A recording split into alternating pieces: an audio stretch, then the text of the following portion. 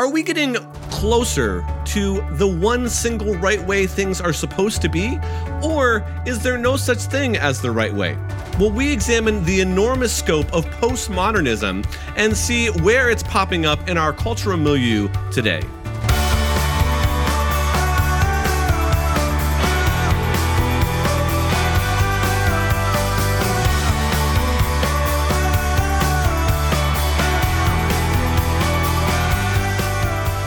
Welcome to the Unapologetic show, where we make a case for why Christianity still makes sense in a world of doubt. With almost apostate and now pastor and apologist, Dr. Bobby Conway, I'm your host, Tim Hall. We are continuing our series called BeliefISM we are looking at different worldviews and belief systems. And if you, the audience, has a worldview that you would like us to tackle, please let us know in the comments of this video. Bobby, this episode was kind of spawned off of an experience and an interaction that you had in Starbucks that just left you and Heather, kind of thinking a little bit. So talk to us about that interaction and what happened there. Yeah, a few weeks ago, we were on a date night and we went over to Barnes & Noble. We like to walk around and peruse the books. And we went to the Starbucks coffee shop that is inside of Barnes & Noble.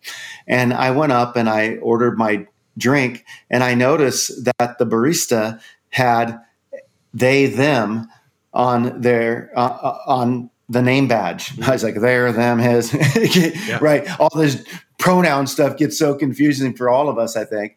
But they, them, that's how this person described herself. Right. Clearly a female, right? Right. And when she took my order, she basically handed, me the receipt and said, "I'll have your order right up, sir." And I found that interesting, first off, because she had no problem calling me a sir. And why is that? Well, she, was saying what basically made sense to her, that I was a male. But why did she assume that on me? I thought to myself. Then I found myself thinking, well, we know what to say to a him or a her, to refer to them as a Mr. or a Mrs. or a sir or a ma'am.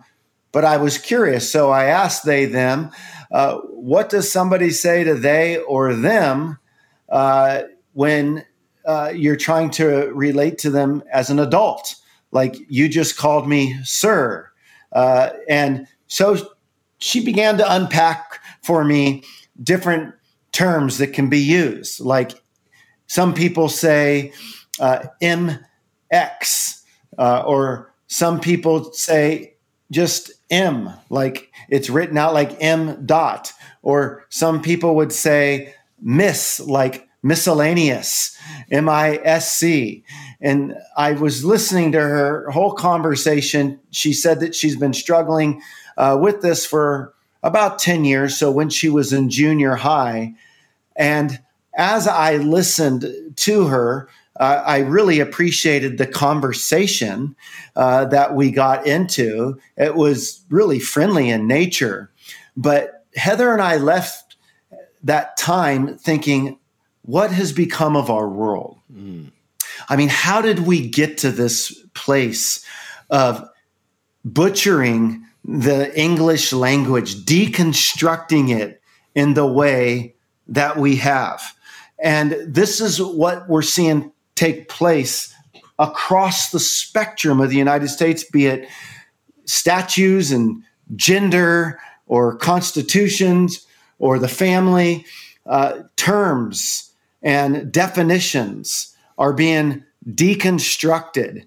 And this is influence from the postmodern culture that found its roots basically in some French thinkers in France in the 20th century.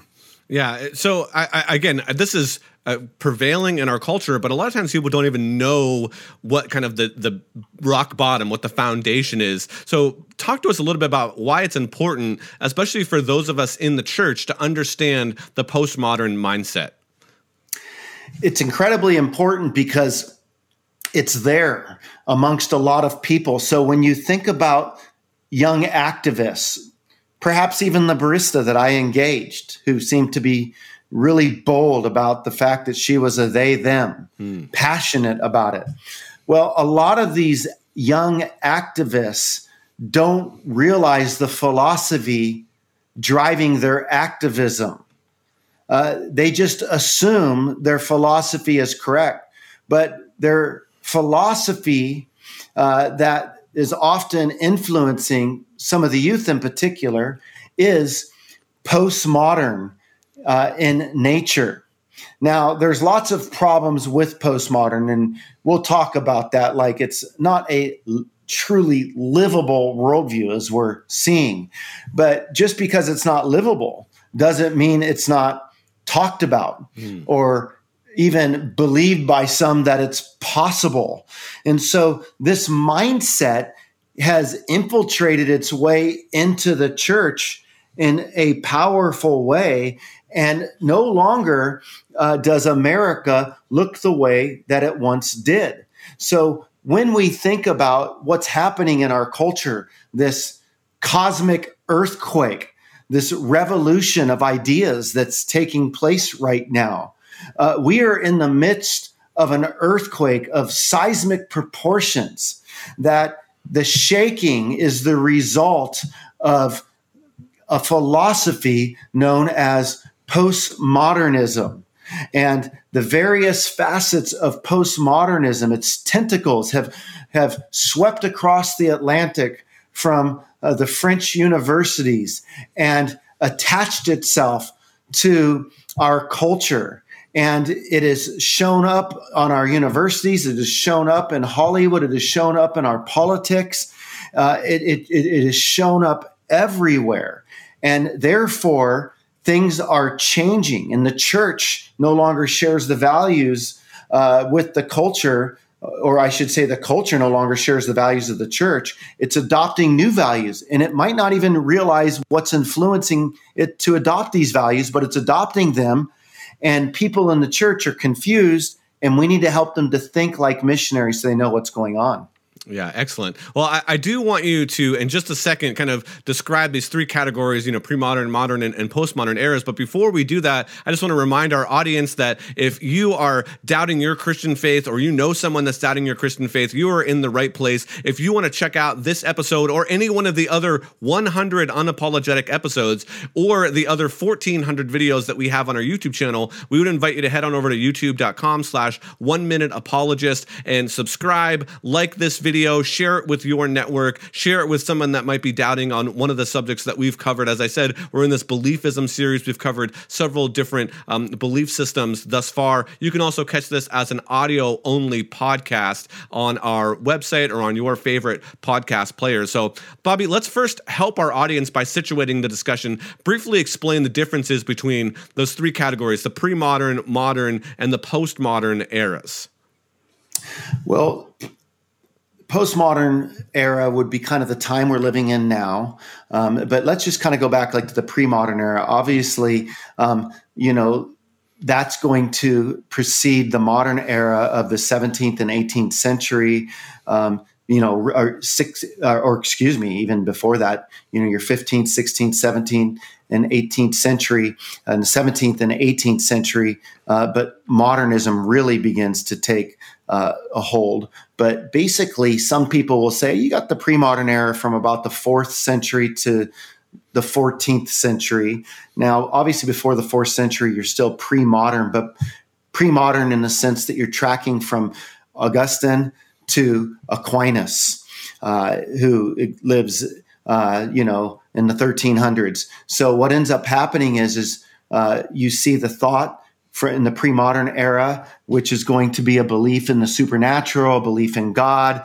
The church is going to kind of be in, the front row at this stage. Then you get to the modern era, and people start questioning things about, are miracles possible and things like that. Humanism, the Renaissance period, and in the 17th, 18th century Enlightenment period, really became a time of challenging the pre-modern era.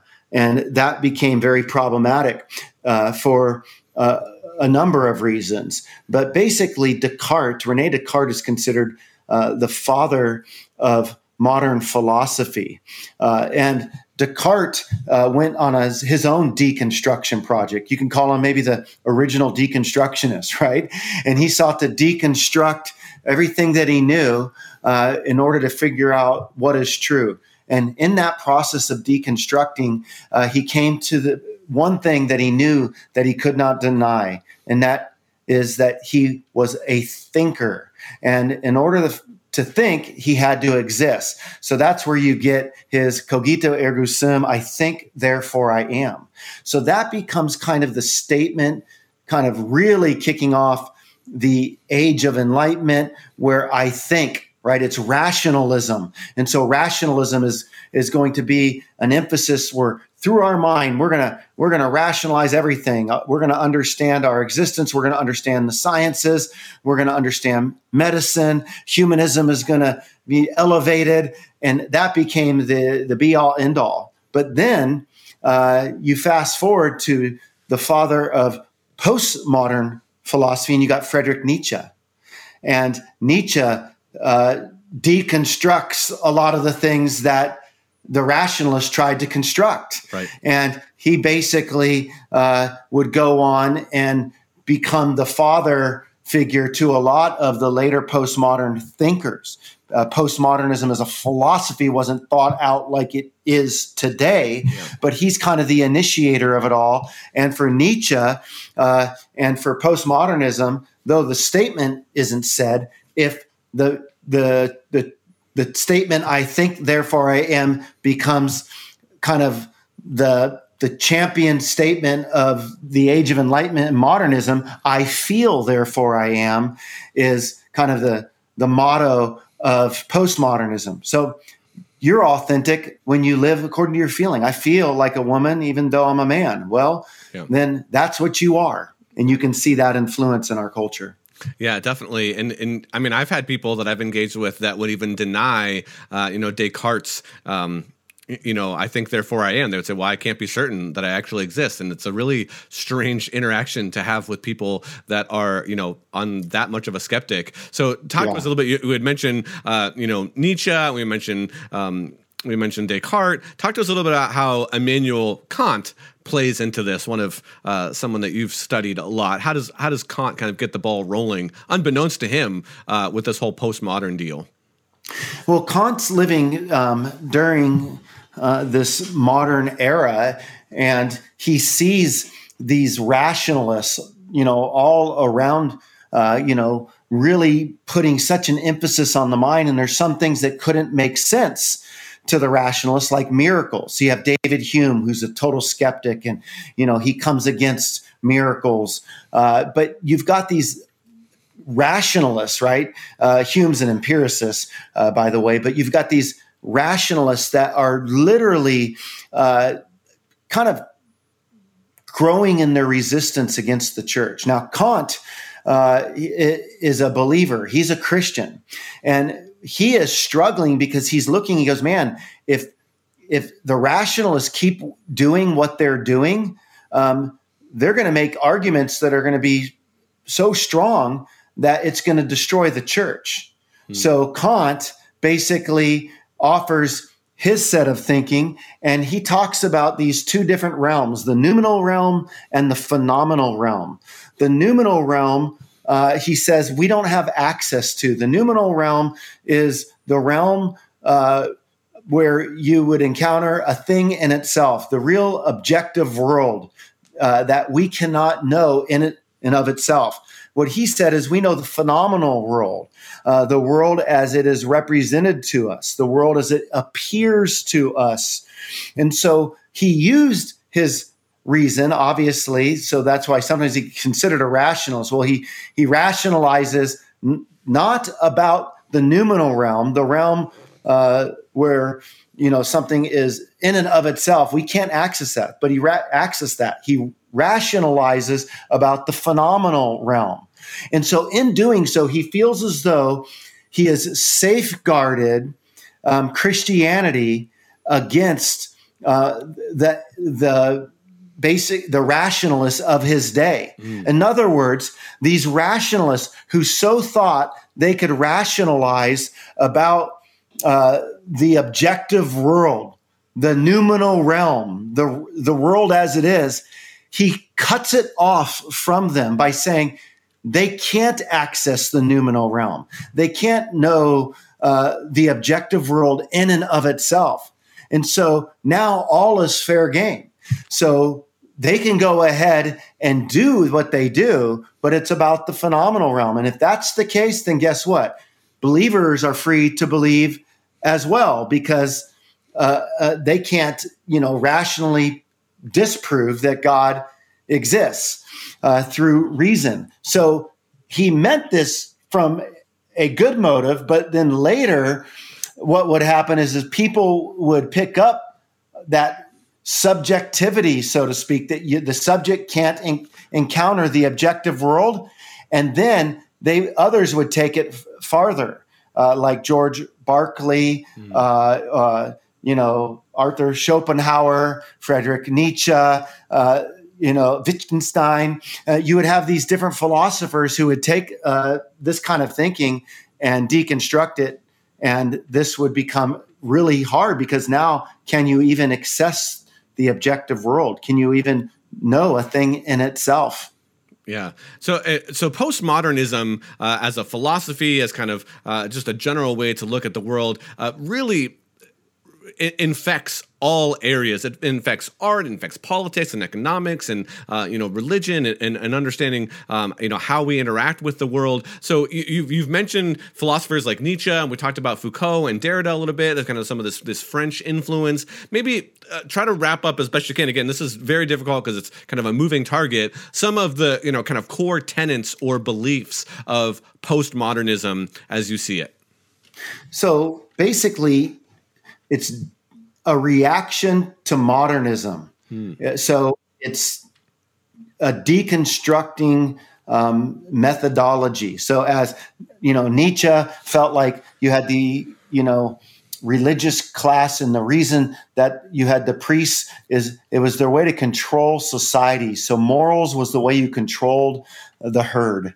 And so we need to cast that off, and we need to have a will to power, and we need to discover our own purpose and shape our own destiny, so to speak. And then you would have people like Foucault and Derrida. And Derrida would start deconstructing language and say, you can never know what an interpretation really is. It is whatever you want it to be. And so this whole deconstruction idea becomes important. But what they start doing is the postmodernists have attached their philosophical system. You can't know truth, morals are relative, but they've attached their system to cultural Marxism. And in Marxism, you had the bourgeoisie and the proletariat. So you had the oppressed and the oppressors. And Marx and Engels in their Communist Manifesto ultimately believed that the working class would overthrow the capitalists. Well, they've taken that same interpretive grid and they've applied it throughout all kinds of different fields of study. And now you've got critical theory, like critical race theory, where people are looking for what? We're oppressors and the oppressed, and they're seeking to overthrow it all.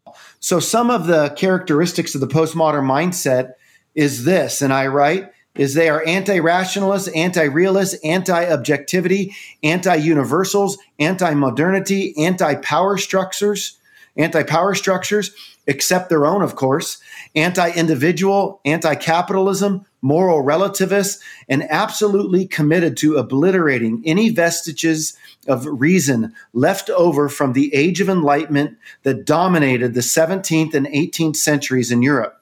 With the rhetorical savvy of the ancient Greek sophists, these cultural warriors have drunk from the fountain of Machiavelli and will say whatever or do whatever it takes to eliminate and erect their new world order.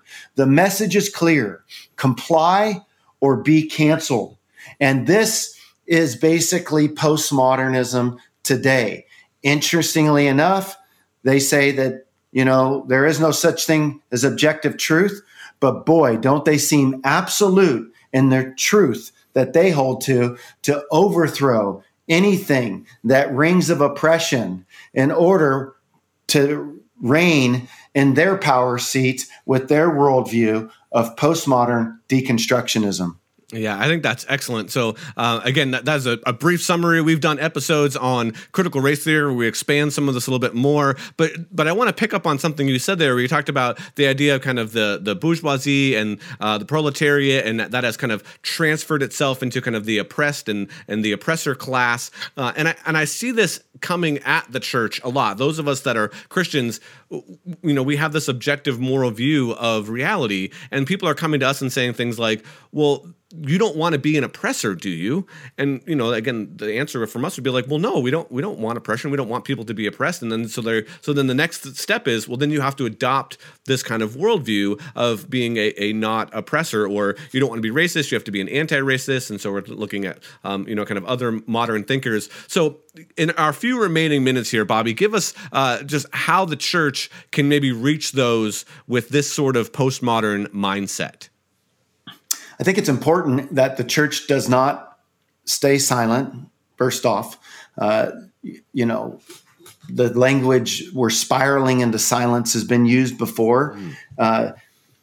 We are living in a very challenging time, and we need to speak up. Everybody's out of the closet except the church, and so we need to speak up. But the culture has been very strategic in its ways to keep us silent. So, you don't want to be a Christian nationalist, do you? Well, why do they say that? Because they want the power. And if you vote your values, guess what? They're not going to have their voice. So you get accused of being a Christian nationalist just because you want to vote your values. Can there be such a thing as Christian nationalism? Sure. In an unhealthy way? Sure. But there's nothing wrong with caring about your nation as a Christian and voting your values. But they'll do that to you. They'll love shame you. Like you either agree with the LGBTQ movement or you don't love them. And so they'll use love against you. And we need to be aware of how the evil one is working. So we're getting silenced by becoming Christian nationalists, so we don't vote. We're being silenced by being love shamed because we don't agree with the homosexual movement. So we end up agreeing with them to show them that we love them. And these are mistakes that we ought not make. We need to hold fast to the word of God and be faithful.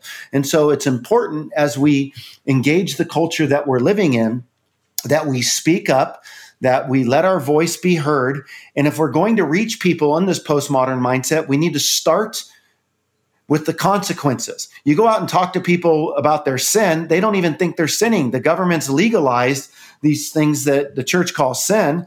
They're going to say, what's sin? But then we need to ask them, okay, if all of these things that were once called sin, right, are now goods, like, living out however you want to live, drugs, debauchery, immorality, sex change, sexual immorality, ask, how's that working for you? And what you'll find is there's consequences to their lifestyle. And so work backwards from the consequences to show them that these can't be goods because they're creating consequences. You've been fed a wrong worldview and it's creating consequences in your life. Mind if I share the truth with you? That's what I would say. Yeah, that's an excellent point. And again, we are just scratching the surface on some of these things. So if there is a particular point that you want us to dive deeper on in a future episode, please let us know in the comments under this video on our YouTube channel. And again, we could talk a ton about this. But Bobby, any final thoughts or closing words you want to leave our audience with? No, I just really hope that people will keep their eyes open and be aware and learn what's going on today.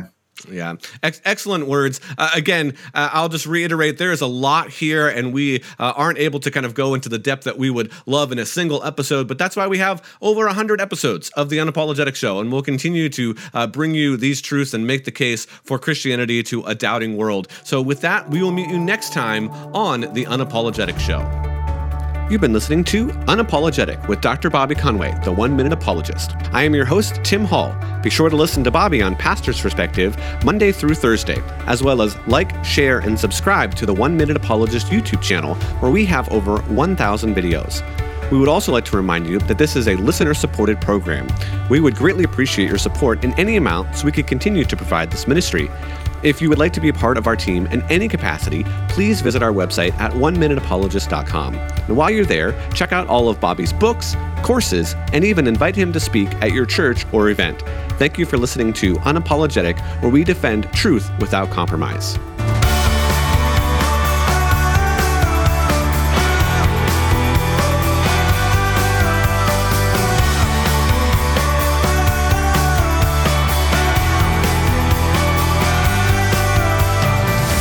This program is sponsored by Calvary Chapel, Costa Mesa.